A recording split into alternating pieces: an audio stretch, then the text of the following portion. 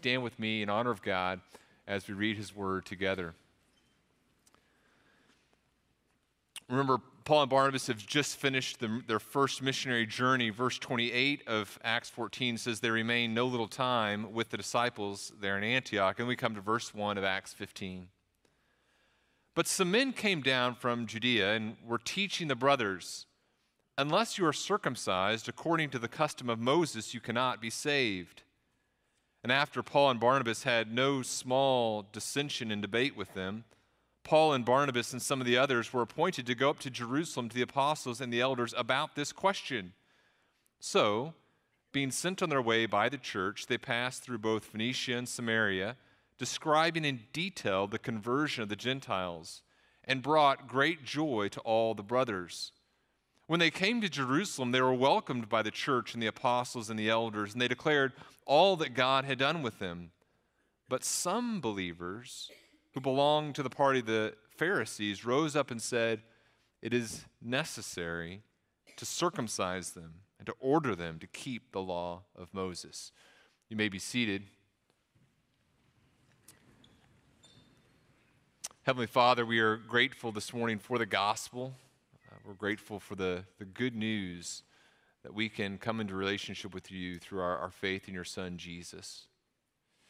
We pray that as we think about your Son, Jesus, we would grow in our love for you, that we'd be more in awe of your work in bringing us into relationship with you through faith in him. We pray that we would be diligent to contend for this truth, this good news, as we proclaim it to others. And we pray that you protect our church, that you'd help us to remain faithful to the gospel message and all of its implications in our lives. Help us to grow in unity in our faith. And we pray this in the name of Jesus. Amen.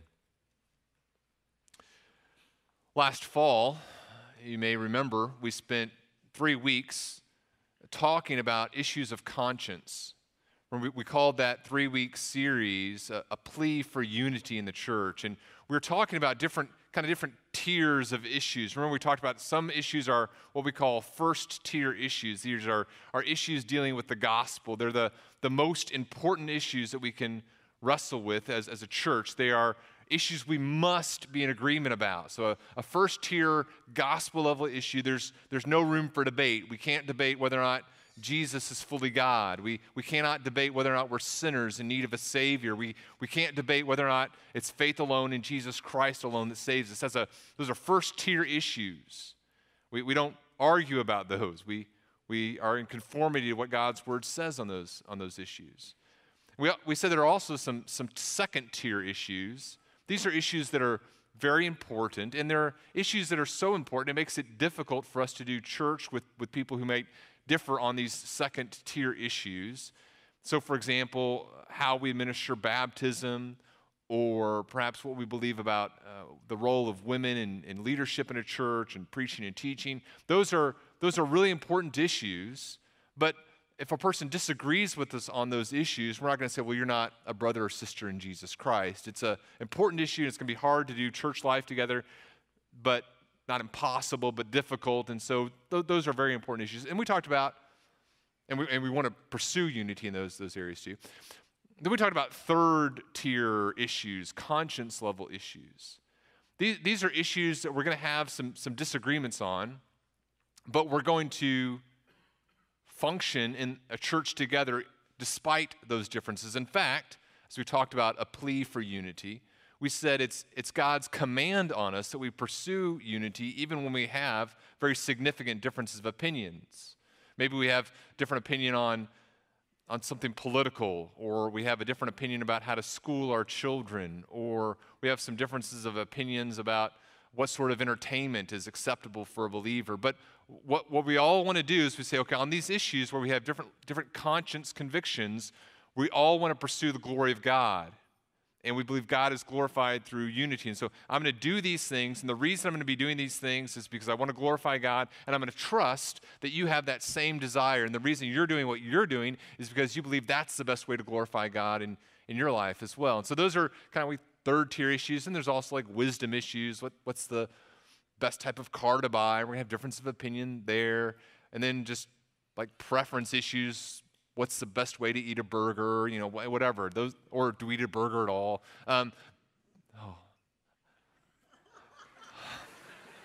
Hungry. Those are not significant issues, right? And so my plea in the fall was a plea for unity as we deal with conscience level issues and below. We must be unified. Well, now, today, we're switching gears a little bit over the next few weeks as we're here in Acts 15. We are talking about first tier level issues. And as we talk about gospel issues, I thought about entitling this series A Plea for Disunity, okay? Because these are issues we cannot be unified with if someone is going to disagree with what God's word clearly says about the gospel. Decided not to call it that because it would probably send the wrong signal. We don't want to pursue disunity, but what we want to do is whenever there is disunity, whenever disunity exists, whenever a person has separated themselves from the gospel message, we need to recognize that and call that out and say, okay, this is not, the thing that you're saying is not the gospel. Because if we fail to do that as a church, we fail in our mission. Our mission is to implore people to be reconciled to God. And if we're going to get that message wrong of how to be reconciled to God, then we're going to fail in the mission that God has called us to. In fact, here's the main thing that I want us to think about over the message this morning as we look at the first 5 verses. When threats to the gospel exist within a church, we must lovingly and forcibly confront them to preserve the ministry of the church for the glory of God. When there's a threat to the gospel, when there's a threat to the message of how a person can be reconciled to God and the fruit of that in their lives, when that threat exists within a church, even within a church where we love one another and we desire to stay in a relationship, when that threat exists, we must, for the glory of God, lovingly and forcibly confront that threat, those threats. We have to preserve the ministry that God's called us to.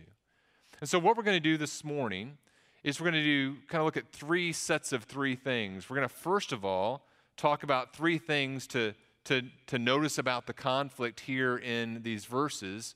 Then we're going to talk about 3 ways to recognize threats to the gospel. And then we're going to finish by talking about 3 ways to contend for the gospel within a church. So first of all, let's talk about 3 things to notice about the conflict here in Acts chapter 15. And look at the text with me and look at verse 1. It says, some men came down from Judea and were teaching the brothers, unless you are circumcised according to the custom of Moses, you cannot be saved. So the first thing that I want you to see is we notice 3 things about the conflict. First of all, notice this. Notice that the gospel is threatened by false teachers, number 1. The gospel here is threatened by false teachers. I want you to hang with me here. We're going to flip a little bit between Acts and the book of Galatians. In fact, keep your finger in Acts and flip over to Galatians chapter 2. As you do that, let me remind you, and again, kind of stay with me. I want us to understand the nature of the conflict that's taking place here. Let me remind you of what's been happening in Paul's life. Remember, Paul, then called Saul, hears the gospel message and responds to it and believes it earlier in the book of Acts. And it's in Acts chapter 9 that Paul, then called Saul, is converted. And it's in Acts chapter 9, kind of beginning in verse 26, where he goes to Jerusalem. So imagine we have Jerusalem down here. And in Acts chapter 9, Paul goes to Jerusalem. And remember, the church in Jerusalem is pretty nervous about this guy who's been ravaging the church, killing people, joining in it. And so they're a little hesitant to welcome him. And remember, in Acts chapter 9, Barnabas welcomes Saul, and he introduces him to other believers. And so that's in Acts chapter 9. And I think Galatians chapter 1, 18 through 23 describes Paul going to Jerusalem at that point. And then remember, Paul continues to grow in the faith, and it's in Acts chapter 11 that Barnabas takes Paul. So they're in Jerusalem. Barnabas is in Antioch in Syria. And at some point in Acts chapter 11, Barnabas grabs Paul, and he takes them to Antioch, and they spend some time there helping the church in Antioch and Syria grow in their faith. And remember, it's in Acts chapter 11 where Barnabas, they're in Antioch, and Barnabas and Paul, there's some prophets who arrive there in Antioch, and they tell them there's going to be a coming famine in Jerusalem. And so Barnabas and Paul are sent by the church in Antioch down to Jerusalem with a gift for the church in Jerusalem.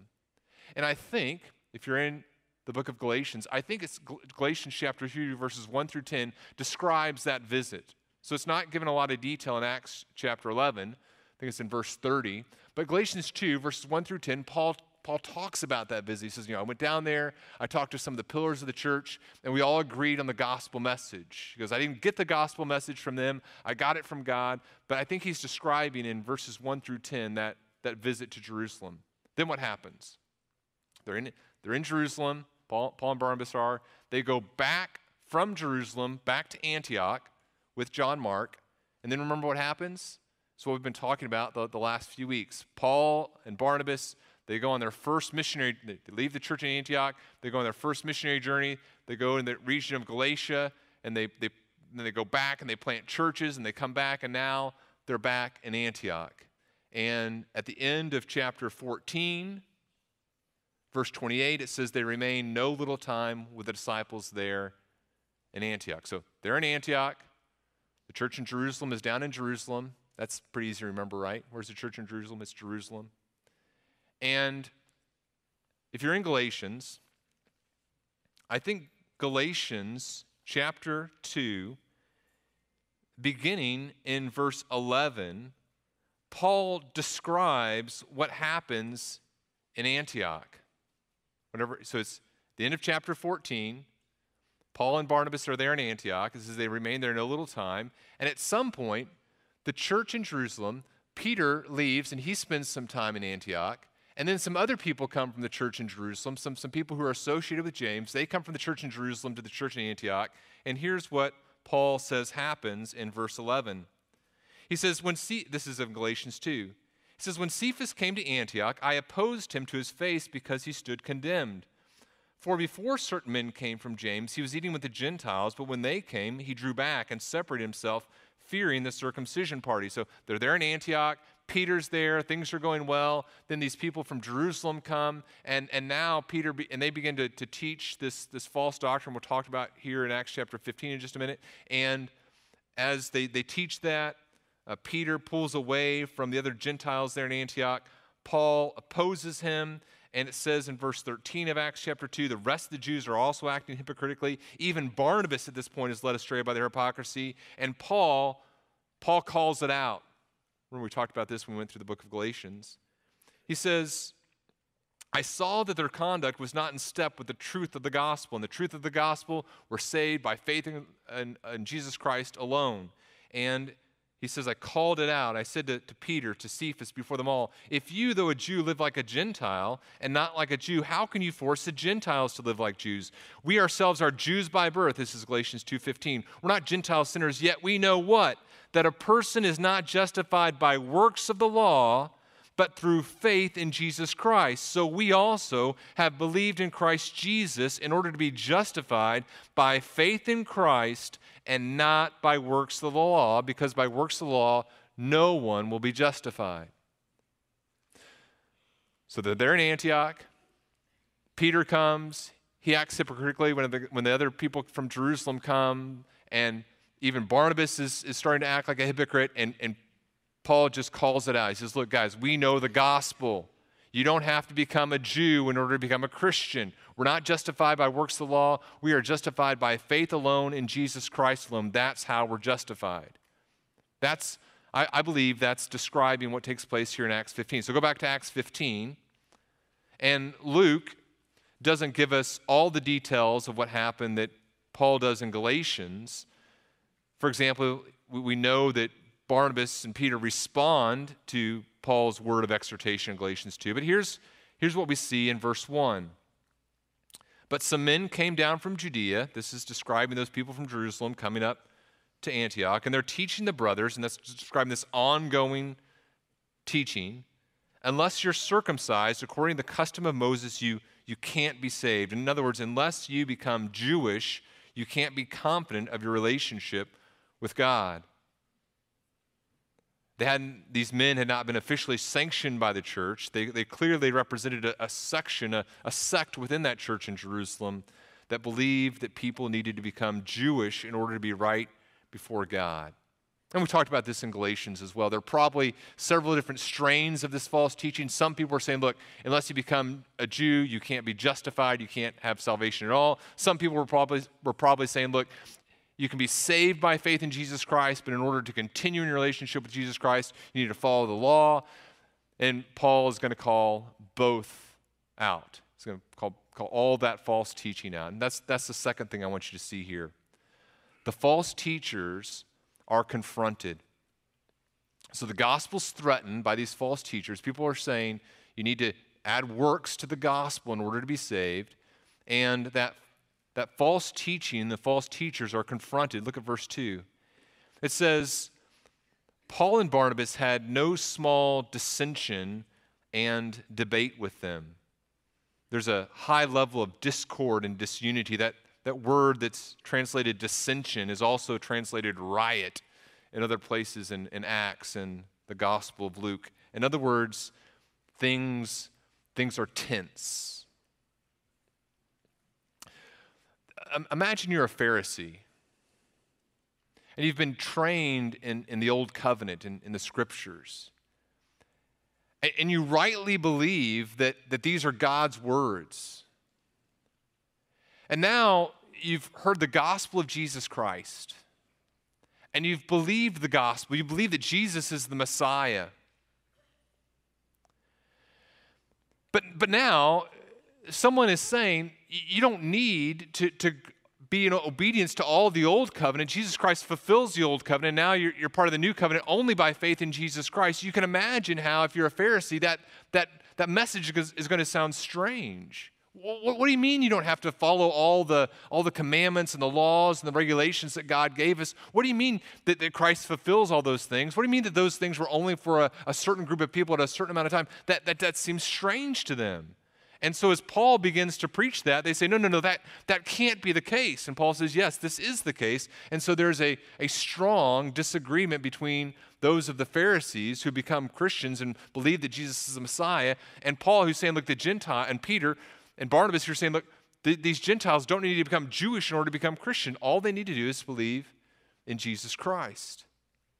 And so Paul and Barnabas, recognizing the danger of this false teaching, of failing to understand the newness of the new covenant and who Jesus Christ is, they confront this teaching forcibly. And I don't know about you, but I certainly would not have wanted to have been confronted by Paul. Think about Galatians. In Galatians, he's dealing with some of these same types of false teachings. And how does he begin? Like, he doesn't even begin with a, hi, how are you doing, really, in Galatians. He just starts off, he goes, look, I'm shocked that you guys are so quickly deserting the faith, deserting the one who's called you. I'm shocked by how foolish you are, he says in chapter 3. Who's bewitched you? What's your problem? It's forcible, it's direct, because the gospel is at stake. The good news, we're saved by faith in Jesus Christ alone. And Paul calls those who would abandon that message foolish. The third thing that I want you to see then here, number 3, notice this, that the wider church is brought into this disagreement, into this conflict. The text continues in verse 2. Paul and Barnabas and some of the others are appointed, they're selected by the church in Antioch to go up to Jerusalem, to the apostles and the elders about this question. That word question refers to a controversial issue. Paul would tell Timothy and Titus, don't argue about silly controversies. Don't get involved in skirmishes and conflicts and quarrels about unimportant things. So don't get involved in arguments about genealogies. Don't get involved in speculations about myths and superstitions and things like that. I was talking with a young man who is studying to be a pastor a few weeks ago, and he was talking with me about some what I call hot sports opinions. You know, as pastors, we have these hot sports opinions that we feel the need sometimes to spout off. And he says, you know, how do you decide when to share your opinion about something and when not to? And I don't know why he'd ask someone like me that. Because I have some hot sports opinions and about theological issues or about social issues. And I told him, I said, look, you just have to be careful, right? There are some things I said 4 or 5 years ago, some political things I said 4 or 5 years ago that the people still want to argue with me about. And I said, you know what, it's not wrong to have those opinions. It's not wrong to talk about the right contexts, and it's good to apply Scripture in all areas of life. But you just have to realize as you enter into controversies, as you enter into quarrels, you're going to have to deal with that, right? And so I said, it's far better, I think, as a pastor, to spend your time, if you're going to spend your time disagreeing about things, you know, make sure they're important things. Make sure that the things related to the gospel, and that's what's happening here. Paul would tell Timothy and Titus as pastors, look, don't get involved in the foolish controversies. But here, we're talking about a question that's of vital importance. It's about the gospel. And so the local church, the church in Antioch, sends them to Jerusalem, to the wider church, say, okay, we have to talk about this. This needs to be dealt with, because the false teaching is coming from this church, and it's also in the area where the apostles are. Now, it's important. Paul and the church in Antioch and Barnabas, they're not saying the church in Jerusalem gets to decide what the gospel is. God decides what the gospel is. No group of men and women gets to decide what the gospel is. That's God. But we're going to go to this wider church, and we're going to talk about this issue that threatens the gospel. Now, they take this journey from Antioch to Jerusalem, maybe about a month long. And I want you to notice this, too, as you look at verse 3.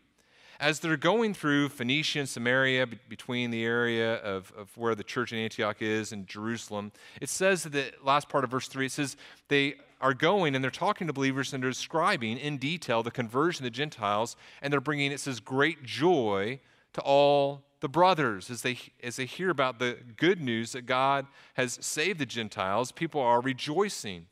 And that's what the gospel does. As people hear the good news of faith alone in Jesus Christ alone and hear about other people responding to it, there's joy. Legalism, we're going to see, brings burden. We'll talk about this in the coming weeks. But the gospel brings joy and relief. The good news that we're saved by faith alone in Jesus Christ alone, by God's grace alone. Verse 4, they come to Jerusalem. The church rejoices at their presence. The apostles and elders are rejoicing about all that God has done. But look at verse 5. But some people are not happy about God's gospel work. It says it's a group, and it says that they're believers. In other words, I think it's important for us to understand that even people who are believers can have some very wrong understanding about the gospel at times and must be confronted. They're believing that it's necessary to circumcise these new believers. We need to order them to keep the law of Moses. And maybe they weren't saying that it was necessary for justification, but in terms of sanctification, of growing in the walk with the Lord, they need to start doing these requirements that Moses and the law would place on them. It's necessary. We're going to talk in the coming weeks about the council and the aftermath from the council. But let's talk the rest of our time this morning then about this type of conflict. The next thing I want us to look at are 3 warning signs that the gospel is under attack. You say, okay, Daniel, serious conflict can obviously happen between Christians. I can be having a relationship with another Christian and we start talking about something and we disagree on something and we get really upset and worked up about this issue. How do I know if this is a gospel issue or just kind of a conscience issue or a second-tier issue? Like, how do I understand that it's the gospel at stake? You think about this chapter. The chapter begins with conflict and it ends with conflict. So chapter 15 begins with this gospel level conflict, but it ends, interestingly, with a conflict between Paul and Barnabas. But it's a serious conflict. It means that they can't do some ministry together. We'll talk about that in the coming weeks, but it's not a gospel level conflict. You say, okay, I'm having this disagreement with another believer, or I see them teaching something that's concerning. How do I discern what level of issue we're talking about here? Well, let me just share with you 3 warning signs I believe that the gospel is under attack. And I think there are kind of 2 errors we can make when dealing with controversy. One is to make everything a gospel level issue. You know, this person disagrees with me on this issue, and I'm going to call them out. I'm going to call them, I'm going to say that they're undermining the gospel, and it's not a gospel issue. Or we can lack willingness to fight over anything. You know, I've sometimes frustrated some of my Roman Catholic friends as we've been talking, and I said, look, we believe a different gospel. You know, what you're saying is not the gospel of Jesus Christ. No, we both love Jesus. Well, you know, here in this passage, everyone is saying good things about Jesus, and yet it's a gospel issue. Both sides involved in this conflict would say, I love Jesus, I believe he's the Messiah, but it's a gospel level error. It's an error that will lead to condemnation. So here's a couple warning signs that the gospel is under attack. Number 1, when we see something being added to the gospel, that's an attack on the gospel. It's an attack on the gospel. That's what's happening here. Believe in the Lord Jesus Christ and keep the law. Place your faith in Jesus Christ. He saves you. And then also obey the Mosaic law. Keep the custom, be circumcised. Become a Jew. That's adding to the gospel. We have to be crystal clear as we talk about the good news of Jesus Christ. There's no human work that a person can engage in to merit salvation. Someone says, well, you have to show God your good works. You need to give a certain amount of money. You need to do this. Whatever it is, that's a false gospel. Tony Carbaugh was teaching our men at the men's breakfast yesterday. And he quoted Titus 3. Titus 3 talks about how we were lost. And then verse 4 says, but when the goodness and loving kindness of God our Savior appeared, he saved us not because of works done by us in righteousness, but according to his own mercy, by the washing of regeneration and renewal of the Holy Spirit, whom he poured out on us richly through Jesus Christ our Savior, so that being justified by his grace, not by our works, we might become heirs according to the hope of eternal life. The Christian life begins and continues by God's grace and God's grace alone as we trust in his Son, Jesus Christ. That's to fail in communicating that message is to fail in rightly understanding the gospel. That's an attack on the gospel, to add works to salvation. But here's another warning sign. Here's another warning sign that the gospel is under attack. Number 2, something is being subtracted from the gospel. You say, well, Daniel, I thought you said that it's faith alone in Jesus Christ alone. Yeah, that's correct, by God's grace alone. And yet sometimes as people present the gospel, they share a different gospel by minimizing some core truths of the gospel. Remember Paul in 1 Corinthians 15 would talk about the gospel that he delivered to them as of first importance. He says, I delivered this gospel to you as first important, that what did Christ do? He died for our sins according to the scripture. And so to minimize who Jesus Christ is, or to minimize the reality of sin, sometimes people, as they present the gospel, won't talk about the reality of sin and a person's need for salvation to be delivered from God's wrath. All those are ways that the gospel can be subtracted from. Or a person might say, we don't have to necessarily believe in Jesus to be saved. God can just save anybody. What does Paul say in Acts 17? He says that the times of ignorance that God has overlooked, but now he commands all people everywhere to repent. And so to fail to call people to repentance, to fail to call people to turn from their sins as they place their faith in Jesus Christ, that's subtracting from the gospel. It's a false gospel. Or a third warning sign that the gospel is under attack is there's something that's contradicting the testimony of the gospel.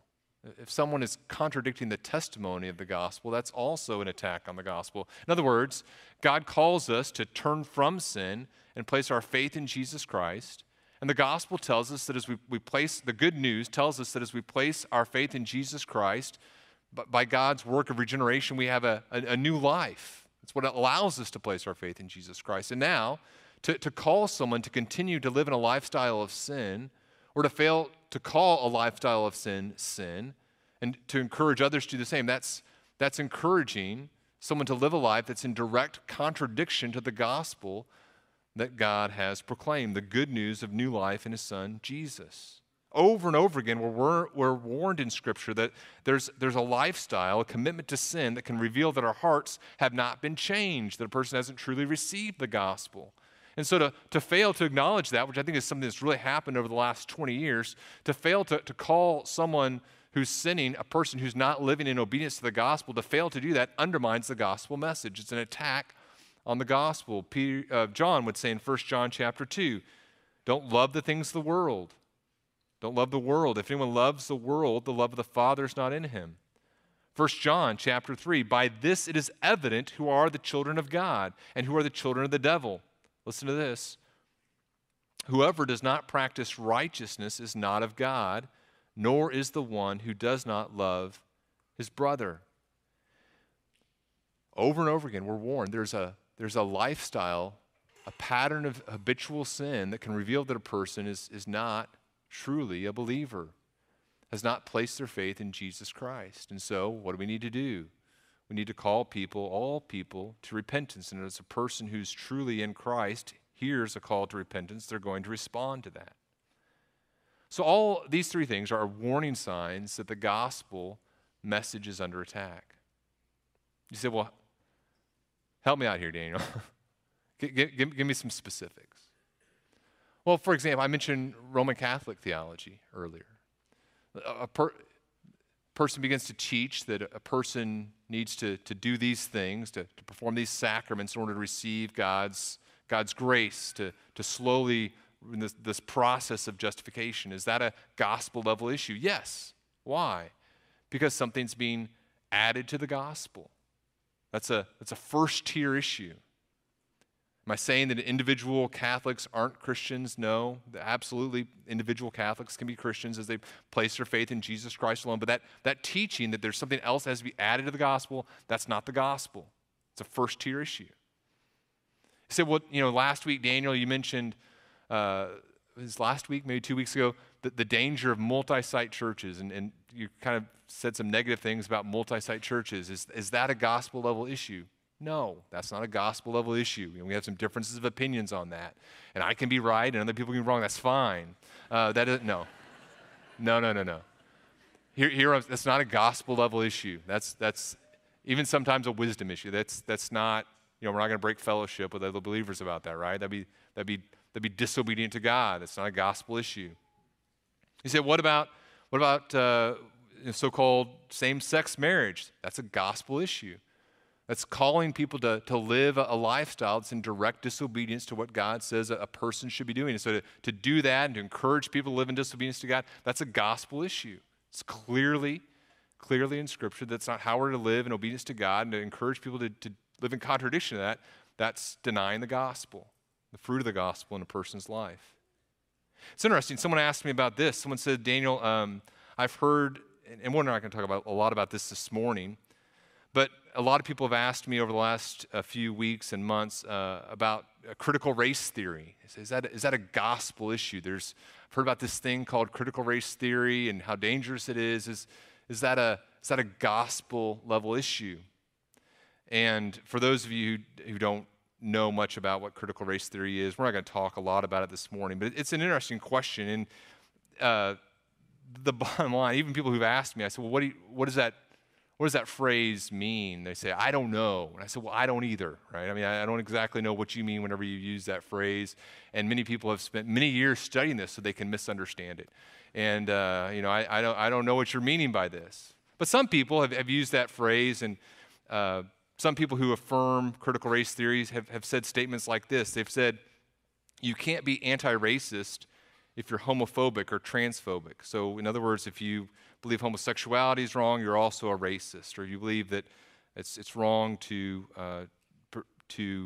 identify as a gender you weren't born with, you're also a racist. Well, of course, that's a contradiction to the gospel, right? That's incredibly anti-gospel. Or some people have said, who affirm critical race theory, have said, biblical inerrancy and infallibility are orthodoxies of white supremacist thought. Okay, well, that's silliness, right? That's a I would have grave concerns with that, obviously.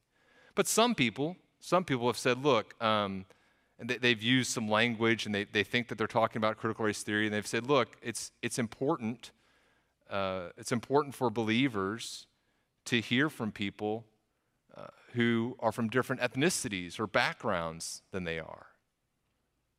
Well, that seems pretty smart to me. I'm reading a great book right now called there's some great things in it called The Black Fundamentalists, about brothers and sisters from the African American tradition who have, in the early 1900s, were defending the gospel and defending great truth. I need to hear their but they were also having some things and some perspectives that people who were part of my parents' church and grandparents' church weren't identifying as important issues. And so I need to learn from that. So if you mean that, well, of course that's not a contradiction of the gospel. So we'll talk more about that in 4 weeks as we talk about principles for ethnic unity. But those are the things we see as warning signs for the gospel, and things that we say, okay, that's not an attack on the gospel.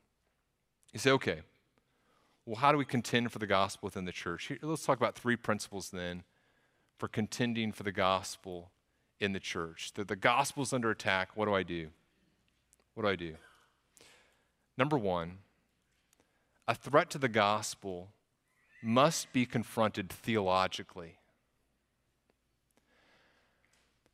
Whenever the gospel is under attack, there's a theological underpinning that is the foundation of that attack. And over the last 100 years or so in the Protestant church, there's been a terrible understanding of theology and its importance. Theology is seen as just kind of this academic thing that a certain group concerns itself with, but isn't essential for the Christian life. We live in a culture where it is far easier to feel than to think. I'm much more desirous of experiencing truth, or experiencing a feeling that kind of feels like truth, than I am thinking deeply about what actually is true. I'm far more likely to watch a TikTok video about someone's experience with God than I am to read Scripture and understand what God says about experiences with Him. I'm much more likely to listen to a song about an experience with God than I am to see what God has to say about how to think about Him. Now, what I'm saying, believer, God has called you to think deeply about Him. But it's not just an academic knowledge. I don't think about God the same way I think about Winston Churchill or Abraham Lincoln. That's not how I think about God. It's not that type of thinking and studying. It's more like, and it's not a perfect analogy, but it's more like the thinking and the studying I do of my wife with whom I'm in a relationship with. I want to know her deeply. I want to know her well. Our anniversary was yesterday, so you can be sure to tell her congratulations and good job. If you see her this morning, our 22nd anniversary was yesterday. And you better believe I want to know her well. I want to make sure I don't mess up the anniversary, right? And so we were kind of talking about this week, and I feel like I know her pretty well. I said, look, sweetie, Saturday is going to be pretty busy. Our anniversary day is going to be pretty busy. What do you think about celebrating it next week on this day where it's going to be a kind of a laid-back day and we can just enjoy the time together? And she said, oh, that sounds great. I said, okay, perfect. But then I'm 22 years into this thing. Friday, I had that feeling, right? Like, are we really on the same page here? And I had that at 6 p.m. I had this sinking feeling like I have not gotten her a gift. I think we said that we're holding off on that. We're going to do some things together in the fall that we said are the gift. And I'm going to double check on this one, you know? And so I double checked with her that evening. I said, hey, what did you get me for anniversary? Just roughly the size. And she goes, oh, I got you nothing. I said, perfect. That's perfect. That's what I thought we were doing. But I want to make sure I'm on the right page here. And Saturday morning, I woke up with a little like, like that adrenaline rush. I think I'm doing the right thing. But if you're newly married, do not try this. do not try this. This is a veteran move, okay? So anyway, talking with her, okay, what's the best way to show you that I love you? Because I do. I study her not because I want to pass some Whitney test, although in marriage there's that too, but because I love her. I love being in a relationship with her. I want to know her so that I can honor her. And to an even greater degree, that's what theology is with God. God is a person with whom we are in relationship with, and we need to know him, not just our thoughts about what he might like, but who he is. Listen to what he says in Deuteronomy 4. As Moses speaks for the Lord in Deuteronomy 4, he says, Israel, listen to the statutes and the rules that I'm teaching you. Do them that you may live, and go in and take possession of the land that the Lord, Yahweh, the God of your fathers, is giving you. Don't add to the word, don't take away from it, that you may keep the commandments of the Lord, your God, that I command you. I've taught you, this is verse 5, statutes and rules, as the Lord my God commanded me, that you should do them in the land that you're entering to take possession of them. Only take care. Keep your soul diligently, lest you forget the things your eyes have seen. They depart from your heart all the days of your life. Make them known to your children and your children's children. Verse 14, the Lord commanded me at that time to teach you statutes and rules that you might do them in the land that you're going over to possess. Watch yourselves carefully, since you saw no form on the day that the Lord spoke to you at Horeb out in the midst of the fire. You somehow God didn't appear in a form, so don't make idols. In other words, God must be worshiped according to who he really is. And you can't just make that up on the fly. You can't say, you know what, I watched this TikTok video that makes me think this way about God, so this is how I'm going to worship him. I kind of respond emotionally to this at a concert, so that's what I want to do in a church service. No, we come to God's word and say, okay, God, who do you say that you are? Threats to the gospel must be confronted theologically, and by theologically, I don't mean academically only. I mean, we come to God's word and we say, okay, God, who do you tell us that you are? What do you tell us about your gospel message? And that's how I'm going to respond to him. Deuteronomy 12:31, you shall not worship the Lord your God the way the other nations do. For every abominable thing that the Lord your God hates, they've done for their gods. They even burn their sons and their daughters in the fire to their gods. Everything that I command you, you shall be careful to do. You shall not add to it or take away from it. Ephesians 4:14 describes little children tossed to and fro by every wind of doctrine, and that's where we are culturally, church. The Protestant church gets one wind of doctrine, whoosh, and so we're over here. There's another wind of doctrine, whoosh, we're over here. And God calls us, look, know who I am. Know what holiness looks like, devotion to me, and pursue that. A threat to the gospel can't just be confronted by our emotions. That feels wrong, but must be confronted theologically. This is what God says about who he is and how he must be worshiped. Last two, we're going to talk more about these in the coming weeks. Number 2, a threat to the gospel must be confronted clearly and forcibly. I don't mean meanly. I don't mean harshly in the sense of name calling, but I mean forcibly, that we're not wishy-washy. We say, okay, here's the gospel issue, and here's why we're talking about this. And you need to, if you're the one teaching this, you need to understand this is in direct contradiction to what God says about himself.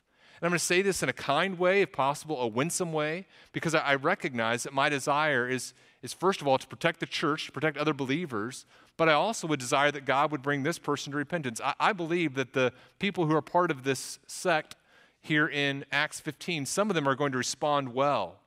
And some of them are going to, as the church comes together and debates this and talks about this and they hear about the work of God, those who are believers are going to hear what James in particular says, or Peter says, and they're saying, you know what? That's right, I'm wrong. And so we're going to deal with the threat to the gospel clearly. We're going to deal with it forcibly, but we're going to do so in such a way that God can bring others to repentance. And whenever there needs to be separation, there will be clear separation. This is the gospel. This is not the gospel. Get with the gospel or recognize that you are not part of God's gospel ministry. And thirdly, again, we'll talk more about this as we look at the Jerusalem Council next week. A threat to the gospel must be confronted by both the local church and the wider community of faith. We don't live in an island by ourselves. We're part of the broader community of faith, and by God's grace, we have relationships with other churches that as we come underneath the authority of Scripture, we can help understand what our blind spots are and what the truth of the gospel and its implications are.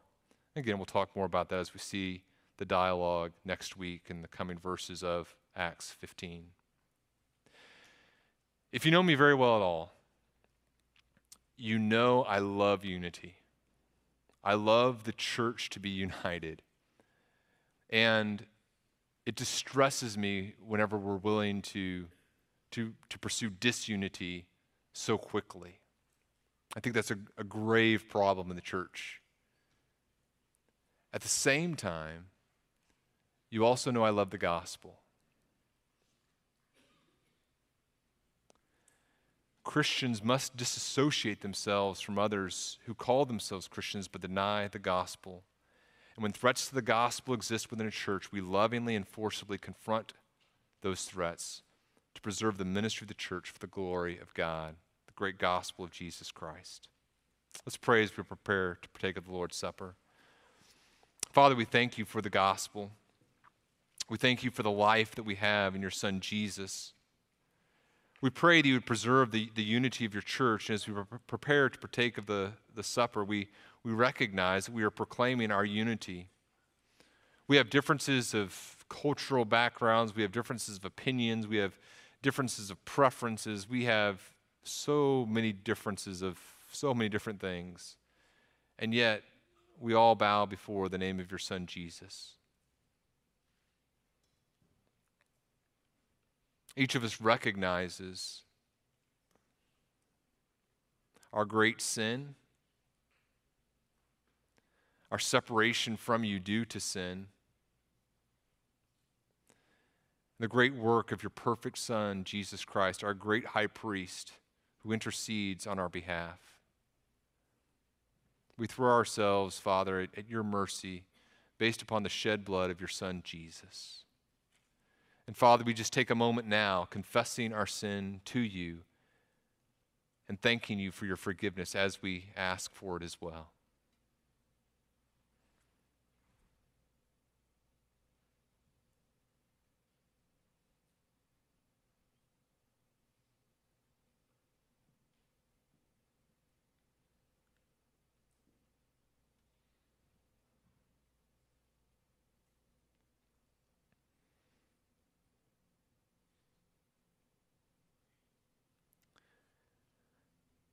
If you'd prepare to partake of the bread with me.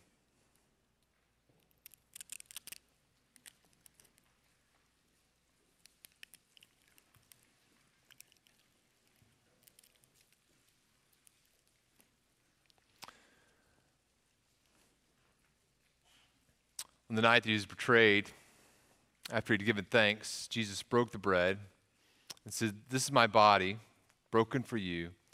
Do this in remembrance of me."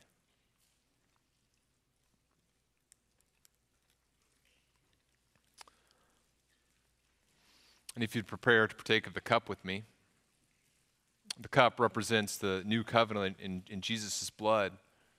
The old covenant has been fulfilled by Jesus Christ in his perfect work on the cross. His blood shed inaugurates this new covenant that now you and I participate in, and we continue in not through our own works, but through our faith in Jesus Christ and his perfect work. As we partake of the cup together, we're proclaiming our continued faith and trust in Jesus Christ, recognizing that we grow in our walk with God, not by our own efforts, but by the work of God, willing us to work and to pursue sanctification in Jesus Christ. In the same way, after supper, he took the cup and said, "This cup is a new covenant in my blood. Drink this in remembrance of me."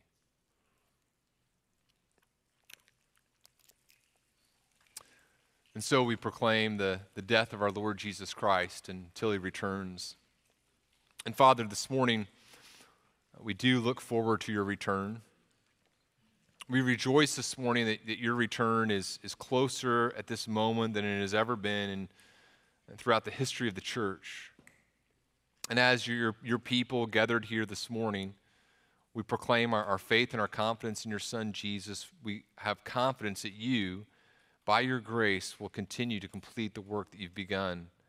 We pray that your Spirit would enable us and strengthen us, unite us, give us the ability to pursue unity in the midst of hard circumstances and hard conversations. We pray that you would grant repentance in our lives as we are confronted with sin, as we're confronted with patterns in our lives and thoughts that don't conform to your word. We pray that you would bring other believers into our lives to help make us aware of that. Through the work of your Spirit, we would be mindful of that and repent and place our faith in your Son, Jesus. We pray that we would continue, that you continue to help us persevere in our faith as we have confidence you will. We pray this in the name of your Son, Jesus. Amen.